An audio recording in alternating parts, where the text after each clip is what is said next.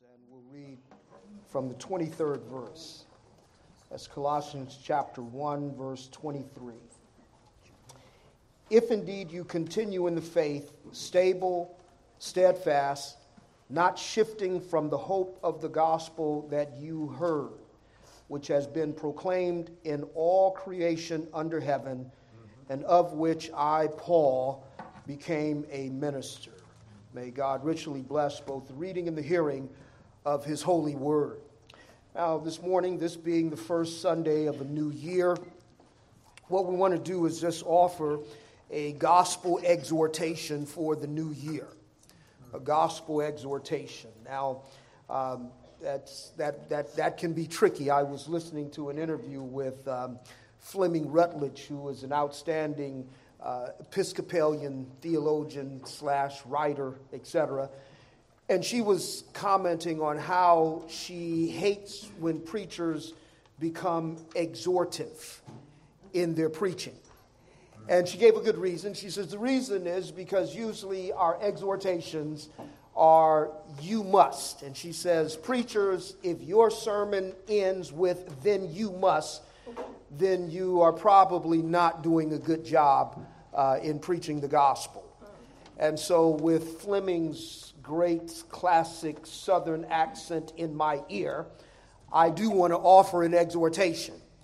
But I want to offer an exhortation that is drenched in the gospel. So we want to look at this really through from three different perspectives or three vantage points that we want to consider from this particular passage. And the first thing to note as we look at this exhortation is that the nature of this exhortation, and I think this is where Fleming is concerned, but anyways, the nature of this exhortation corresponds to the central truth or the central concern that Paul addresses in the letter. So the nature of the exhortation, even though it's given at the beginning of the letter, it really is, it accents everything else that he writes in this letter, and it is actually his corrective to the problem. You see, in other words, the problem that Paul was addressing, the question that he seems to be answering in this particular letter, is the tendency towards a law/works-based approach to spiritual empowerment and spiritual intimacy. And that seems to be the issue. I've often said that the contrast between Colossians and the book of Galatians is that the problem that Paul addresses in the book of Galatians is those who were teaching a gospel of justification by faith and works. So at that point, Paul completely repudiates a dependence on obedience to the law as a means of justification before God. The question that he seems to be answering to the Colossians is sanctification and spiritual empowerment that, according to the teachers that were infecting this congregation, was also law-based. So in other words, it was not justification by the law, but it was spiritual empowerment by the law and spiritual or intimacy through works of the law or works of obedience. And Paul, in this passage, repudiates all of that. Now, to get an idea of what I mean by spiritual intimacy and spiritual empowerment by works of the law, look at his warnings that he gives throughout this letter. And I'll call attention first to two places in chapter 2. In chapter 2, verse 8, here's Paul's warning to the Colossians. See to it that no one takes you captive by philosophy and empty deceit, according to human tradition, according to the elemental spirits of the world, and not according to Christ. Now here, again, the philosophies and the principles that he's addressing are not those things that will make you saved, but those things that will make you strong. In other words, those things that will make you closer to God, those things that will break the bondage of this. So he says, no, now that you've been saved by grace, don't seek intimacy with God through human performance or through law or even secondary laws. But also in chapter 8, chapter 2, he goes even further. In chapter 2, in verses 16 through 19. Now here he calls attention to some of the things that the teachers in the church among the Colossians were those things that this is what you need to do. If you had this, if you suffered this last year, then this is what this, maybe it's because you're not doing this or you're not doing the other thing. So beginning in verse 16, he says, therefore, let no one pass judgment on you in question of food and drink, or with regard to festival or a new moon or a Sabbath. These are a shadow of the things to come, but the substance belongs to Christ.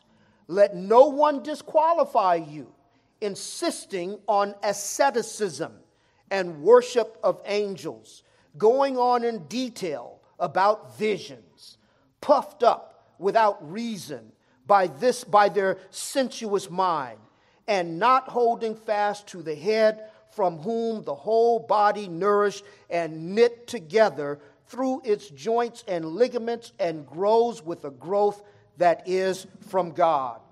So in other words, what Paul is warning or writing against in this exhortation is that if you seek to be empowered, if you recognize there's a deficiency in your spirituality, don't return to the elemental things of the world. Don't go back to law thinking that somehow that's going to give you the breakthrough that you are looking for. Now, I would contend that there are many Christian resolutions, including I'm going to start going to church this year.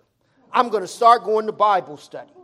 There are a number of many Christian resolutions and rededications and recommitments that are based on some false assumptions that Paul seeks to debunk in this passage. In other words, there are some people that are going to start tithing because they were reckless last year and they figure that God cursed them last year. The reason they couldn't do this, that, and the other is because the Lord put a curse on them because they weren't giving the first fruit. Flush that. Right?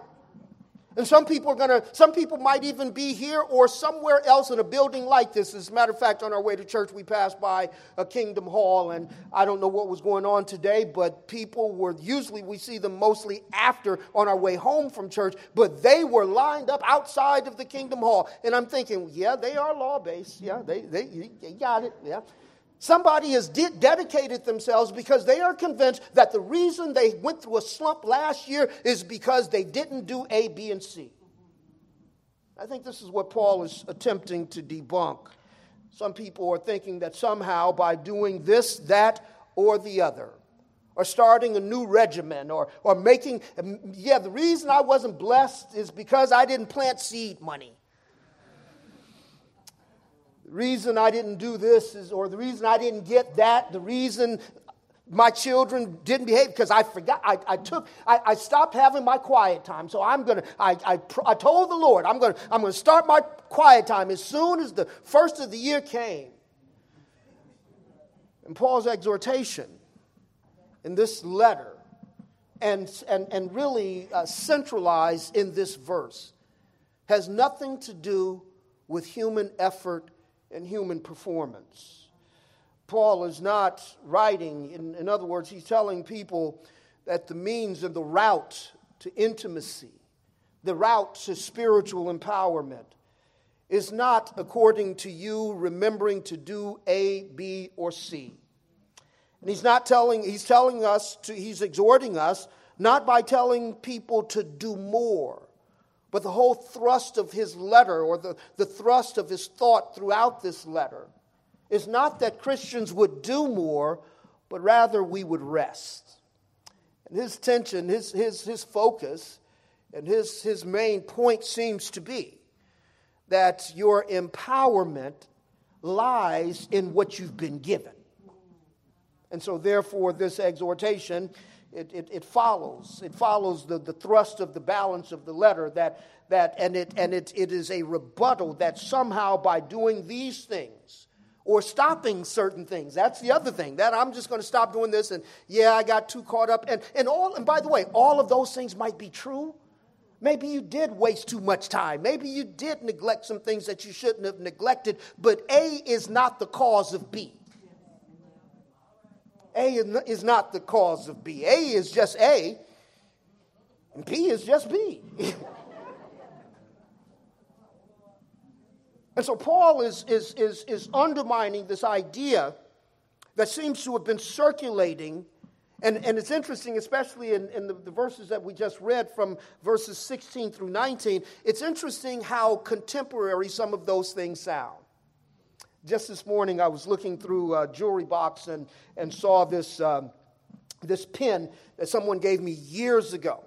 And they gave it to me in all sincerity, and it just amazes me. This came from a Christian setting. They gave me this pin to put on my lapel so that I would always be mindful. It was a guardian angel that they gave me a pin, my guardian angel.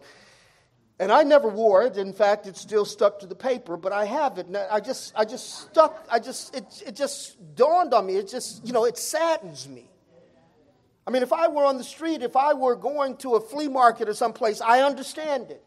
If I'm just walking the street and somebody gives me some nonsense like that, I understand it. But the thing that saddens me, and the reason I didn't throw it away, and it reminded me of why we need to be clear of the gospel that we embrace. And I refuse to throw it away. Put it away so that we never forget how important the gospel is, because that hideous pin was given to me by someone in a Christian church. And someone is really thinking that somehow God's power, this is a point of contact, and by wearing this, that somehow blessings will be opened. And so Paul's exhortation, his exhortation is to refute all of these things. But look in verses 16 through 19 and all of these things. Visions. People are waiting for visions so that they can find out something. Honoring this feast day and that feast day. Honoring angels. Worship of angels. All of these things, Paul says, no, there's no power in that. And that's what he says. Don't get cheated by these things. I know sometimes when you get sad at night and your television is on, and that's where all the crackpots come out on Christian television, and they will catch you in the midst of your misery, feeling sorry for yourself, and they have all sorts of stuff, everything from holy water to holy cloths. Paul's exhortation is to say, no, these things don't have any value to them. So the nature of his exhortation that's found in this verse corresponds to the problem that he's addressing within this church, and it also corresponds to his solution to that problem. Yes, spiritual empowerment, we all get a little spiritually sluggish at times. We all drag our feet at times. We all are weakened at times. But Paul's argument is that the solution to those issues, real as they may be, is not about you doing, but rather about you resting.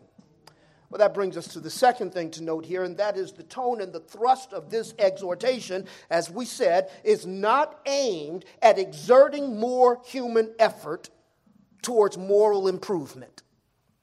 If you need to make some moral improvement, then just make it. In other words, if you need to be more involved in your family, just do it. Don't expect anything on the other side of it other than it's the right thing to do. If you need to be more conscientious of your giving towards church and others, then just do it. Not hoping that at the end of it you'll have more of an increase. No, just do it because it's the right thing to do. But the tone and the thrust of Paul's exhortation here is not aimed at exerting more human effort towards moral improvement and then presenting this as the means of gaining spiritual intimacy or being empowered. On the contrary, Paul's exhortation is for his readers, listen to this, to continue, he says. And he lists a couple things for us to continue in. He says to continue, and he gives this catchphrase, continue in the faith. Continue in the faith. Now, we need to just kind of delineate here and make a couple things clear. Anytime you see the in front of faith, it is the emphasis there is not on subjective faith. In other words, your subjective or personal trust. Anytime you see the in front of faith, it's referring not to subjective or even situational faith. Now, here's what I mean by situational faith in any given situation. Situational faith is, say, for instance, Daniel in the lion's den. Daniel's saving faith was not on display there, but his situational faith was he trusted that God would deliver him through that experience. That's situational trust. And it's not saving faith, it's situational. It's not objective, it's subjective. Daniel's faith is not, the same thing could be said of his three friends. When they were facing the prospect of the fiery furnace, their individual situational faith caused them to trust in God in that situation, so that even though, in the case of Daniel, he did not refuse to pray, even though he knew that praying would cause him to be executed. And the same thing with his three friends.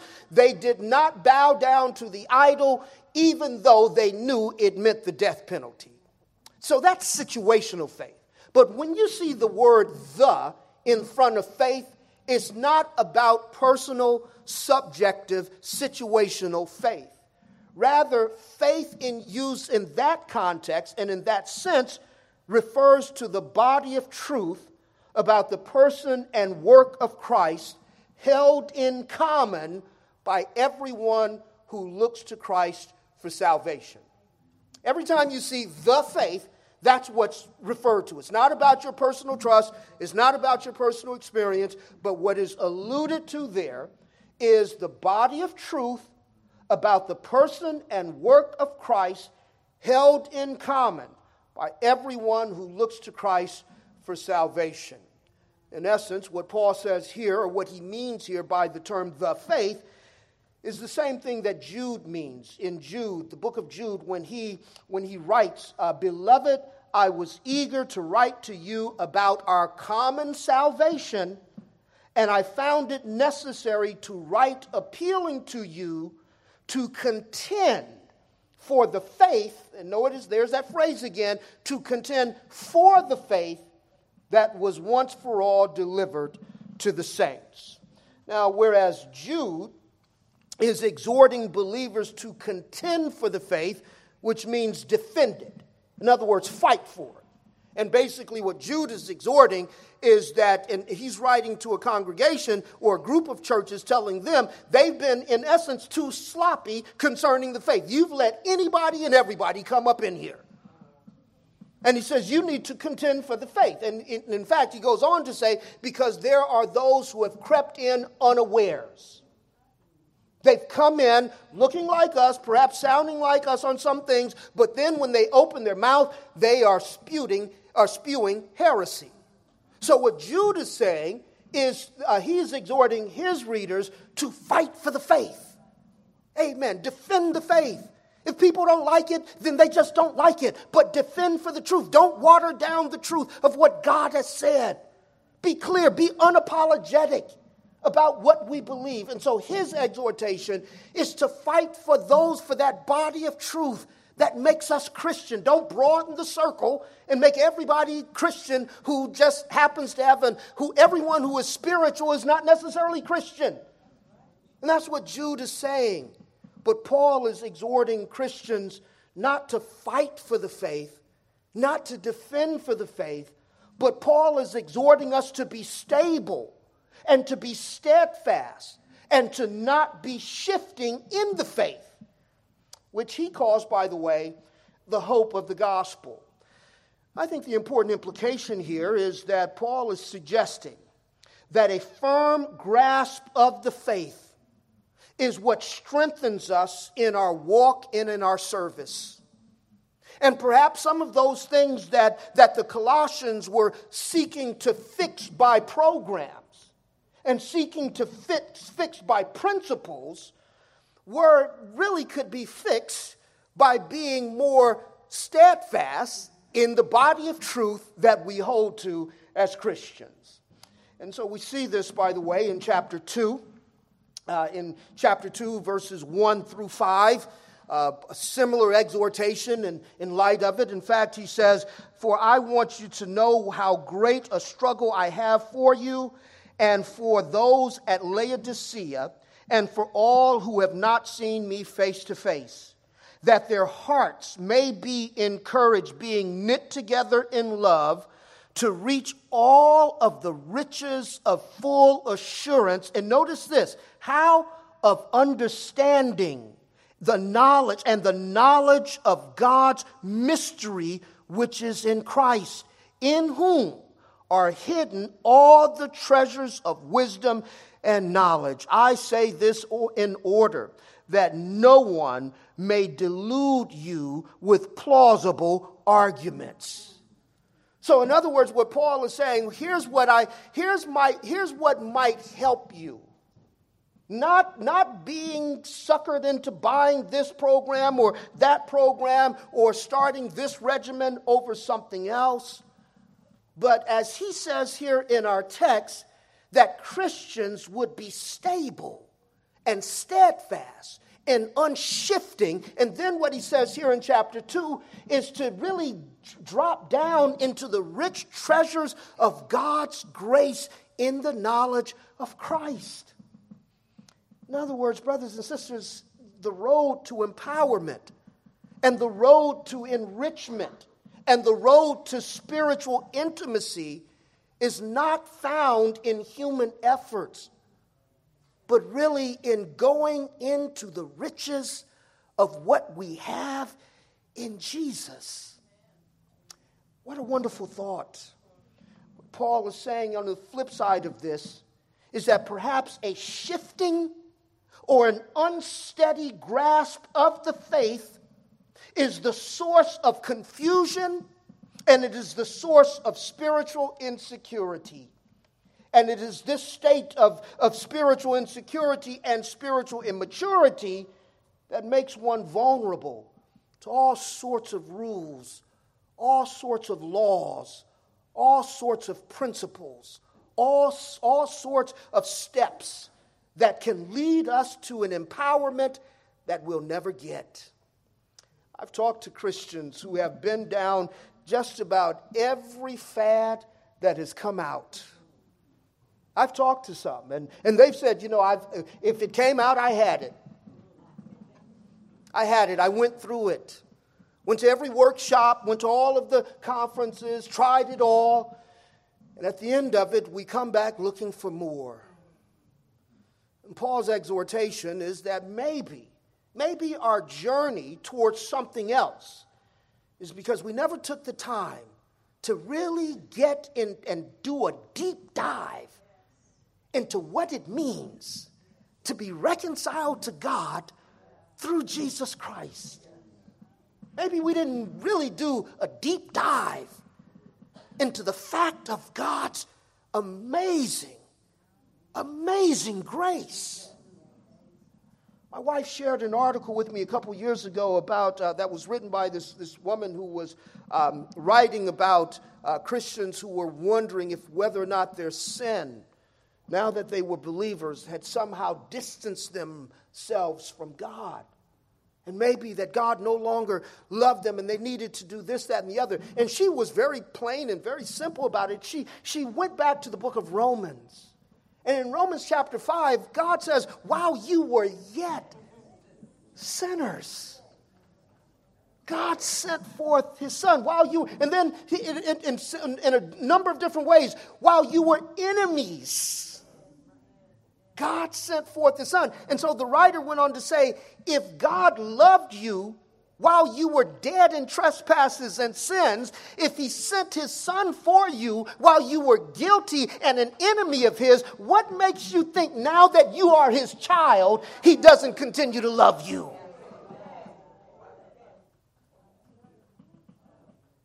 If you want to steady your feet, if you want to realize more of his power, take time to really get into what it means to be loved by such an awesome, holy God.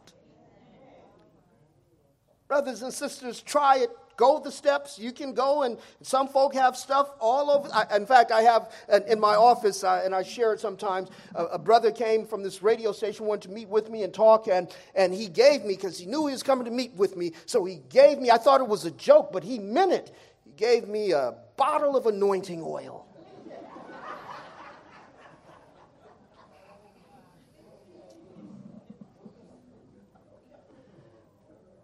Somebody's resolution this year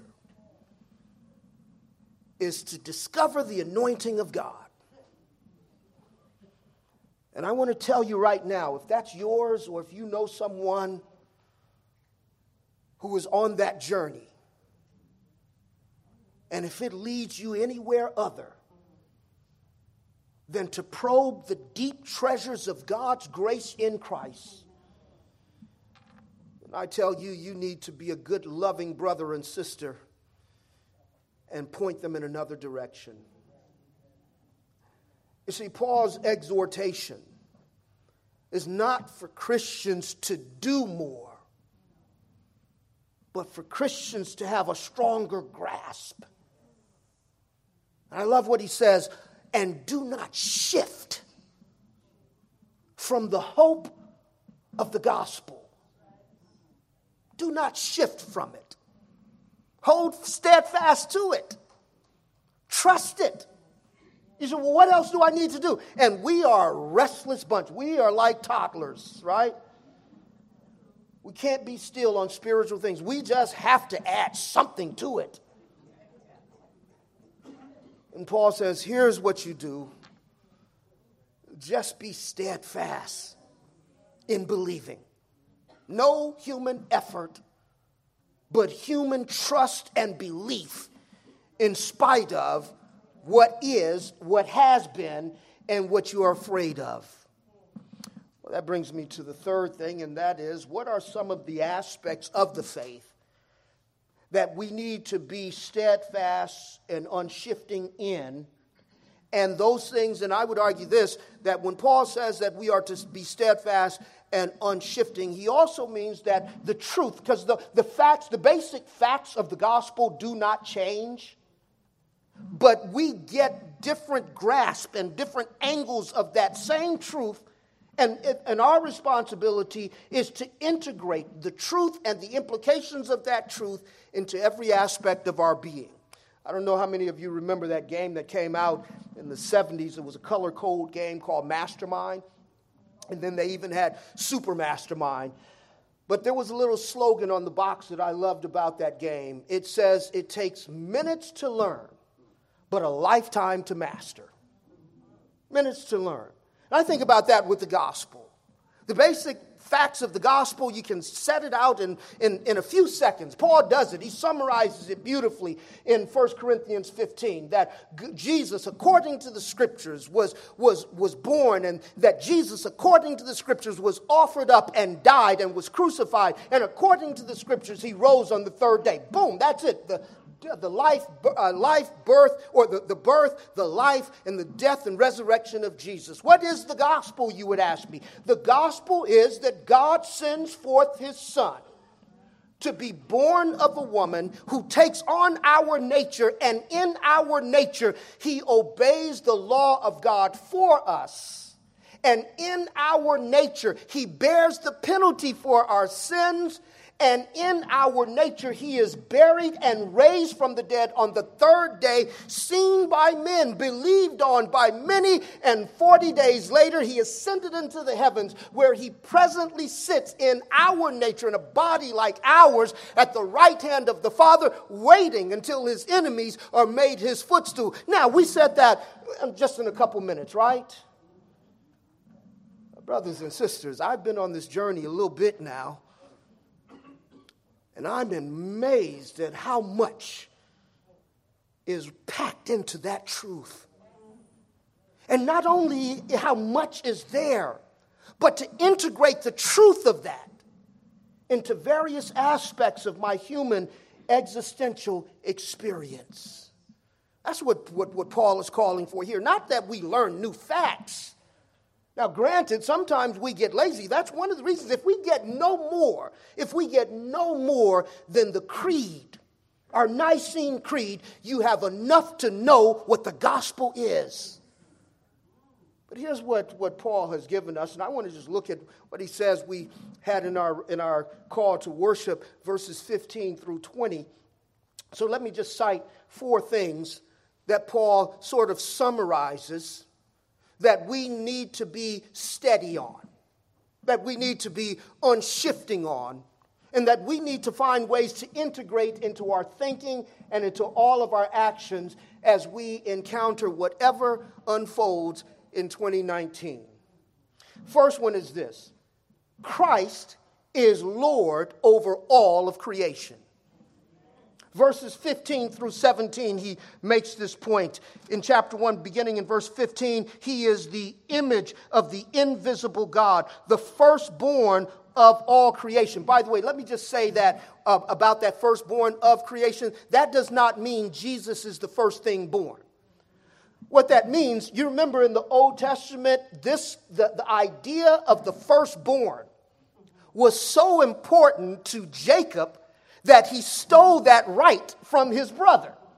The rights of the firstborn. In other words, the status of firstborn carried with it, it meant that you were the primary heir of all that the father had. And so Jacob stole the birthrights. That's what's called the birthright. He wasn't the firstborn. That was really Esau.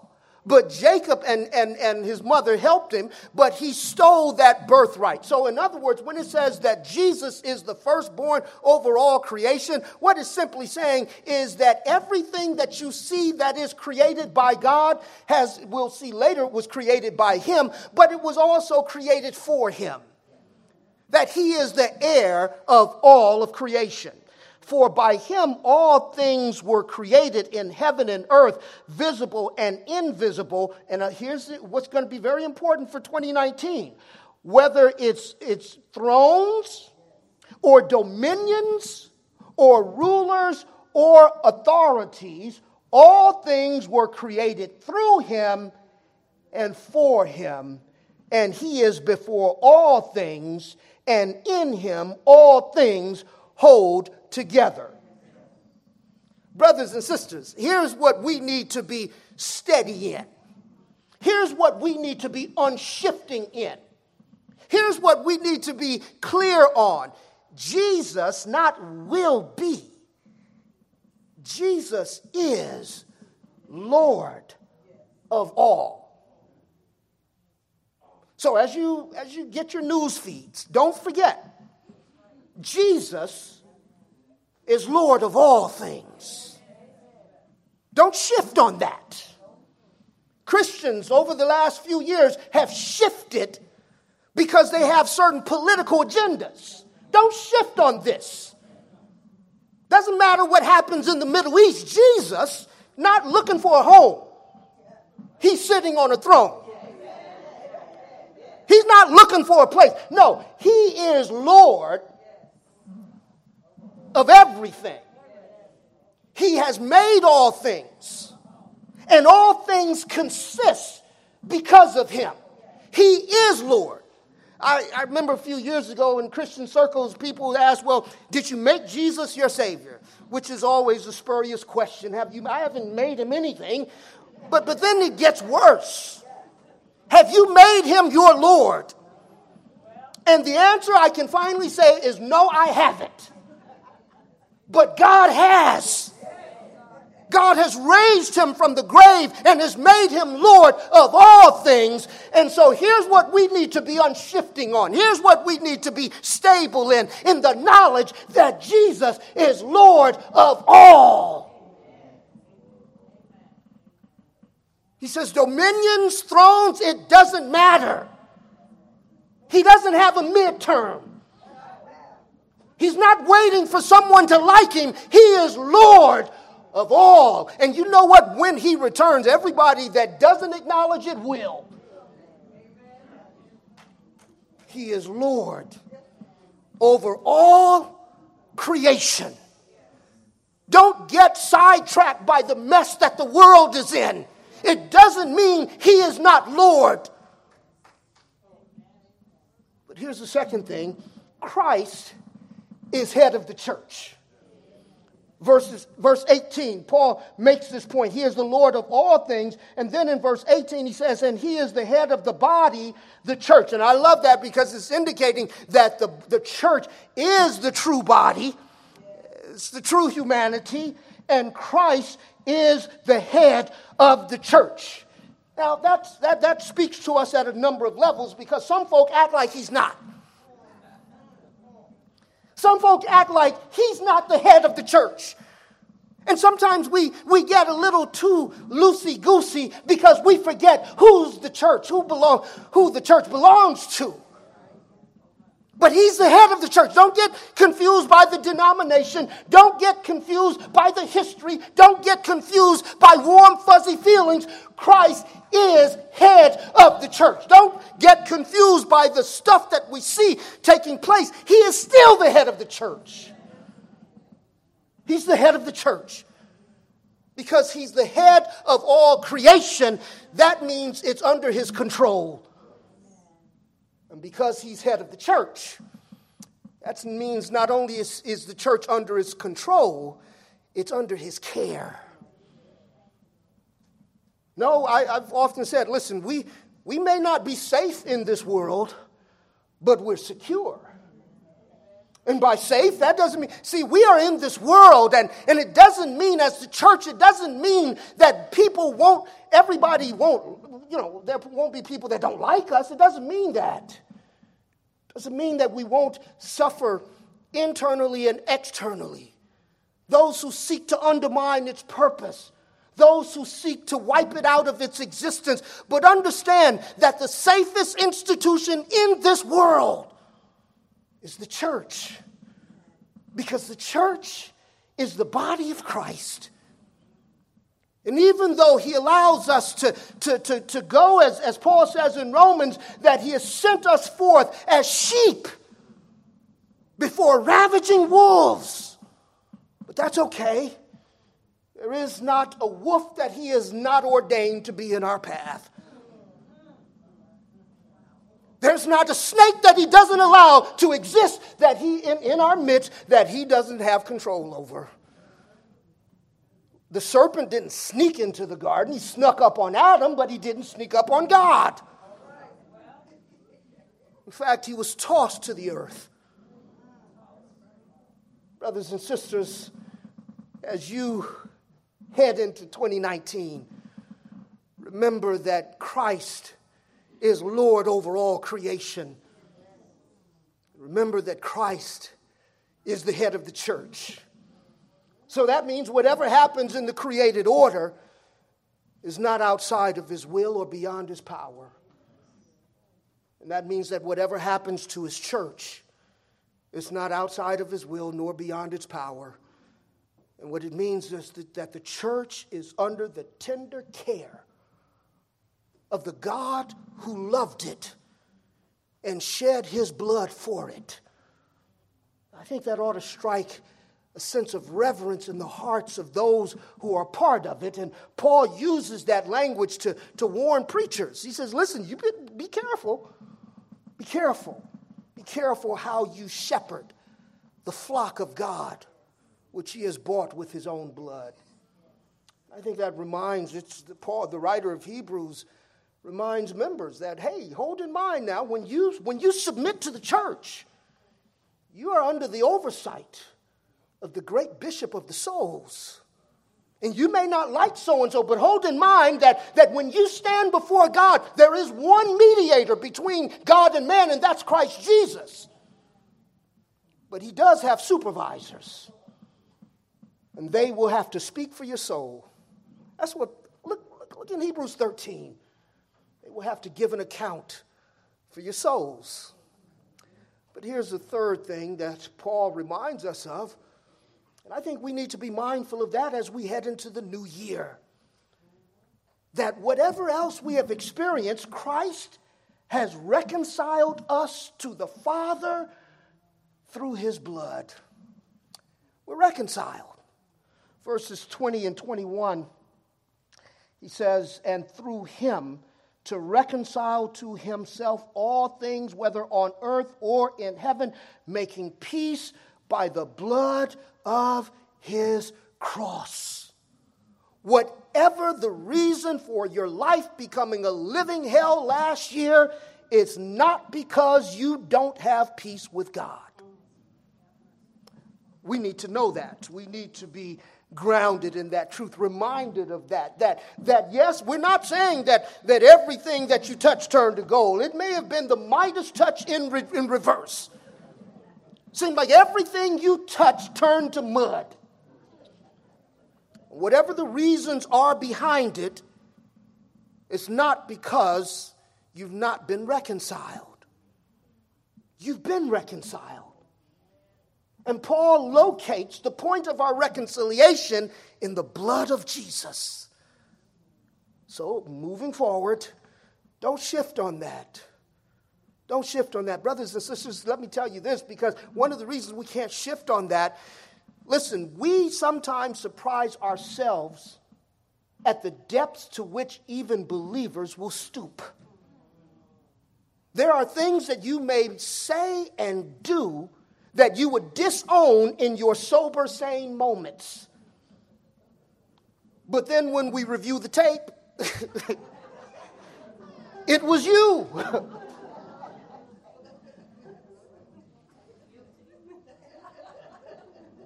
And even though it was us, here is the tenacious love of God, that as gross and as immature and as wicked as that was, he has not turned his love away from you. Because the blood of Christ pleads on your behalf and purges you in the eyes of the Father, so that he will never, ever cast you out. You are his. So factor that. Whatever else might explain all of the other stuff, I can't explain the drama. That's not my job. But I can tell you where your drama did not come from. It didn't come to you because God is waiting for you to be reconciled. God is not a child. He's not 13. God is a holy and wise God. And he has reached down to reconcile himself to you through his Son. And the love of the Son means that as long as the blood of the Son is valid before the Father, you have peace with God. But here's the fourth and final thing Paul tells us here in verse 22.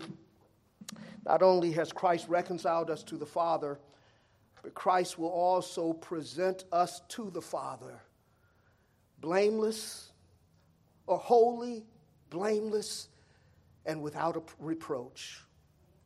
What a wonderful statement. He tells us again in verse 22, he has now reconciled in his flesh, his body of flesh by his death, in order to present you holy and blameless and above reproach to him. Wonderful thought. There's no room for you to add you in there doing anything. Here's the truth of the matter. Those that have been reconciled to God through the blood of Christ, here's what he's not trying to do. I often say this: God is not a trying to God. He doesn't try to do anything. He does it. And here's what he will do. Here's what Christ will do. This is not what he's hoping to do. This is not on his dream list. Here's what he will do. When your life is over, he will present you holy, blameless, and without reproach to the Father. Whatever 2019 brings you, I pray that you are stable and steadfast and unshifting in knowing that Jesus is Lord of all, knowing that he's the head of the church, in knowing that you are reconciled to God through his blood, and in knowing that the final destination that you will arrive at is the throne of the Father. And you might not believe this, but here's what you're going to look like. Have you ever seen yourself without spot, without blemish, without sin? Well, that's why John says it has not appeared. It is yet to be what we will be. It hasn't happened yet. But here's the description of it. You will be holy. You will be blameless.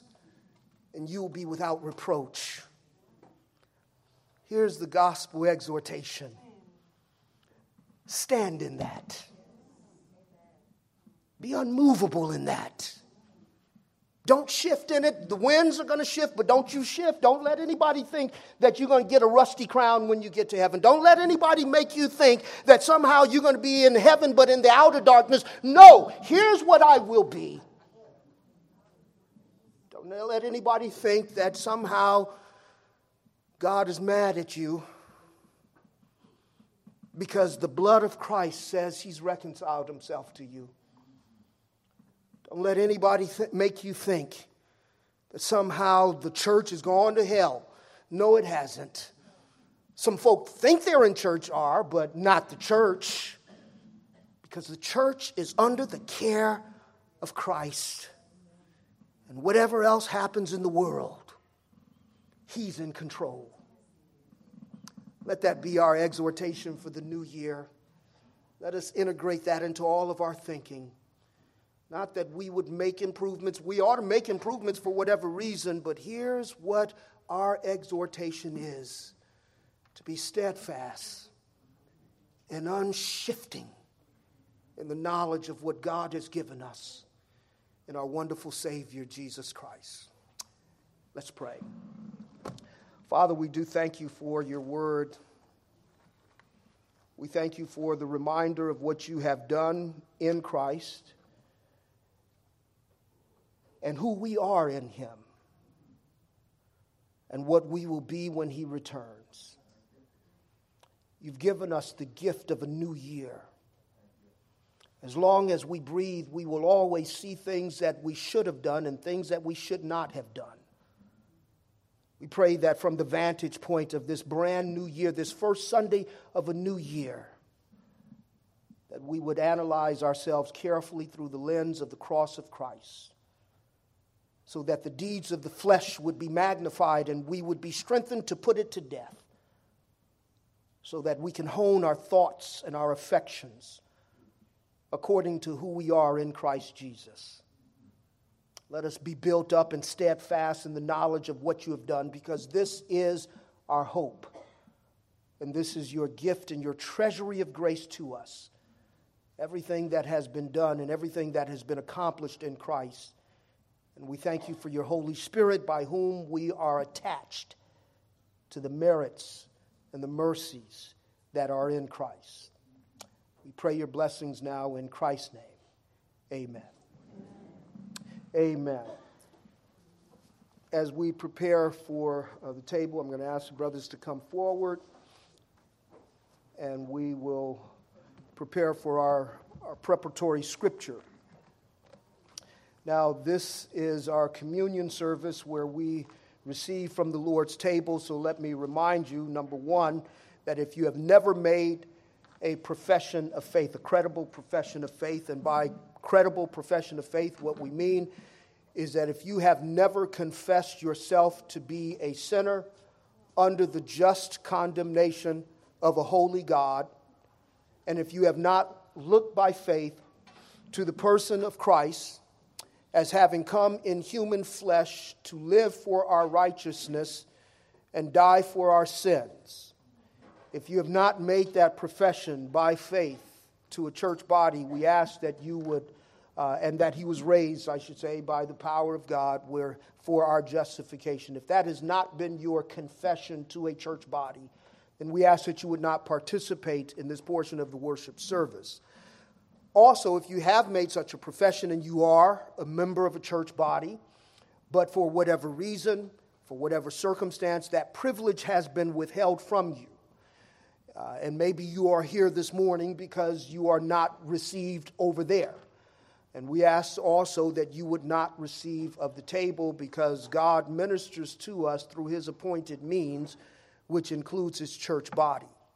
And so if the church has withheld the privilege, then that is equivalent to God issuing his chastening through his church.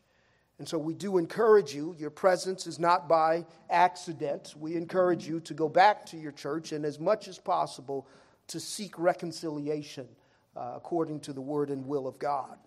But if you are a member of a church and you're not under the discipline of a local assembly, and even if this is not your denomination, whatever it is, but if your belief is as we have set forth, Christ living for your righteousness, died for your sins, raised for your justification, and seated at the right hand of the Father. If that is your faith, then we exhort and encourage you to also receive of the emblems of the broken body and shed blood of our Savior. If you might say, well, I'm wrestling with something, but if the church has not withheld that privilege, then you don't have the right to discipline yourself. Self-examination, as Paul calls for in 1 Corinthians, is not self-discipline. It is us recognizing who we are in the body, and so we encourage you to receive it and to know that even now, as you are racked by guilt, that the grace of the Father is greater than your sins. And that's what he wants you to know, because it is the grace of God that teaches us to say no to all unrighteousness. So as you receive it, and we admonish you to please confess to the Lord that you are not what you ought to be, but thank him for the gift of his Son who is. And so with that, we ask that you would again, if you are members, receive and recognize that even though the portions are small, it's not a snack, it's a full-blown dinner. And in it, we are being fed the substance of our righteous Savior, his righteous life, and his redeeming blood. Our preparatory scripture is taken from the 10th chapter of Hebrews, and we'll read the first 25 verses. For since the law has but a shadow of the good things to come, instead of the true form of these realities, it can never, by the same sacrifices that are continually offered every year, make perfect those who draw near. Otherwise, would they not have ceased to be offered? Since the worshipers, having once been cleansed, would no longer have any consciousness of sins. But in these sacrifices there is a reminder of sins every year. For it is impossible for the blood of bulls and goats to take away sins. Consequently, when Christ came into the world, he said, "Sacrifices and offerings you have not desired, but a body you have prepared for me. And burnt offerings and sin offerings you have taken no pleasure. Then I said, Behold, I have come to do your will, O God, as it is written of me in the scroll of the book." When he said above, "You have neither desired nor taken pleasure in sacrifices and offerings and burnt offerings and sin offerings, these are offered according to the law," then he added, "Behold, I have come to do your will." He does away with the first in order to establish the second. And by that will we have been sanctified through the offering of the body of Jesus Christ once for all. And every priest stands daily at his service, offering repeatedly the same sacrifices which can never take away sins. But when Christ had offered for all time a single sacrifice for sins, he sat down at the right hand of God, waiting from that time until his enemies should be made a footstool for his feet. For by a single offering he has perfected for all time those who are being sanctified. And the Holy Spirit also bears witness to us, for after saying, "This is the covenant that I will make with them after those days, declares the Lord, I will put my laws in their hearts and write them on their minds." Then he adds, "I will remember their sins and their lawless deeds no more." Where there is forgiveness of these, there is no longer any offering for sin. Therefore, brothers, since we have confidence to enter the holy place by the blood of Jesus, by the new and living way that he opened for us through the curtain, that is, through his flesh. And since we have a great priest over the house of God, let us draw near with a true heart in full assurance of faith, with our hearts sprinkled clean from an evil conscience and our bodies washed with pure water. Let us hold fast the confession of our hope without wavering, for he who promised is faithful. And let us consider how to stir up one another to love and good works, not neglecting to meet together as is the habit of some, but encouraging one another, and all the more as you see the day drawing near. May God richly bless both the reading and the hearing.